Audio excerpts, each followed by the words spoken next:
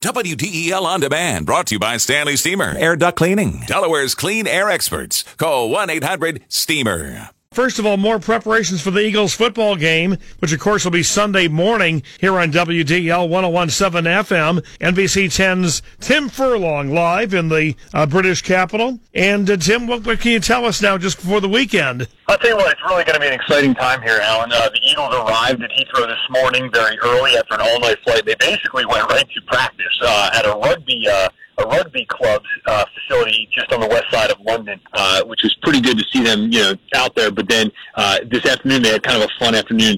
They brought a bunch of kids, hundreds of young children over who are used to seeing soccer and rugby and playing those sports, and they did flag football drills with them and tackling drills with these small British kids who really got a kick out of playing with the Eagles. I really do think the NFL has really taken hold over here, and a lot of these kids are starting to recognize these players and these teams, and the NFL is trying hard to make believers out of these people here in the UK, and so far so good. Yeah, incredible. More Philly fans arriving?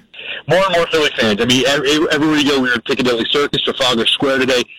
There were pep rallies with different, Eagles bars. Some are like the quote-unquote official bars, and then there's this one bar, called Passyunk Avenue that is named after the street in Philadelphia, and it's a local guy from Philly who started it a few years ago, and that's where a lot of the Eagles fans literally get off the plane. They go right there, they have a few beers, and then do some sightseeing. It's not too far. A lot of these things aren't that far from each other. Getting around London is a bit of a nightmare in a car, but the subway, the tube is really good.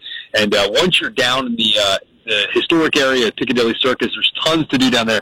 And you can walk to Big Ben, the Thames, Buckingham Palace, Westminster Abbey, and it's all really very close to each other. So it's really an exciting place to be and a lot of fun. All right, NBC 10's Tim Furlong live from London. Thanks. Good luck there, Tim.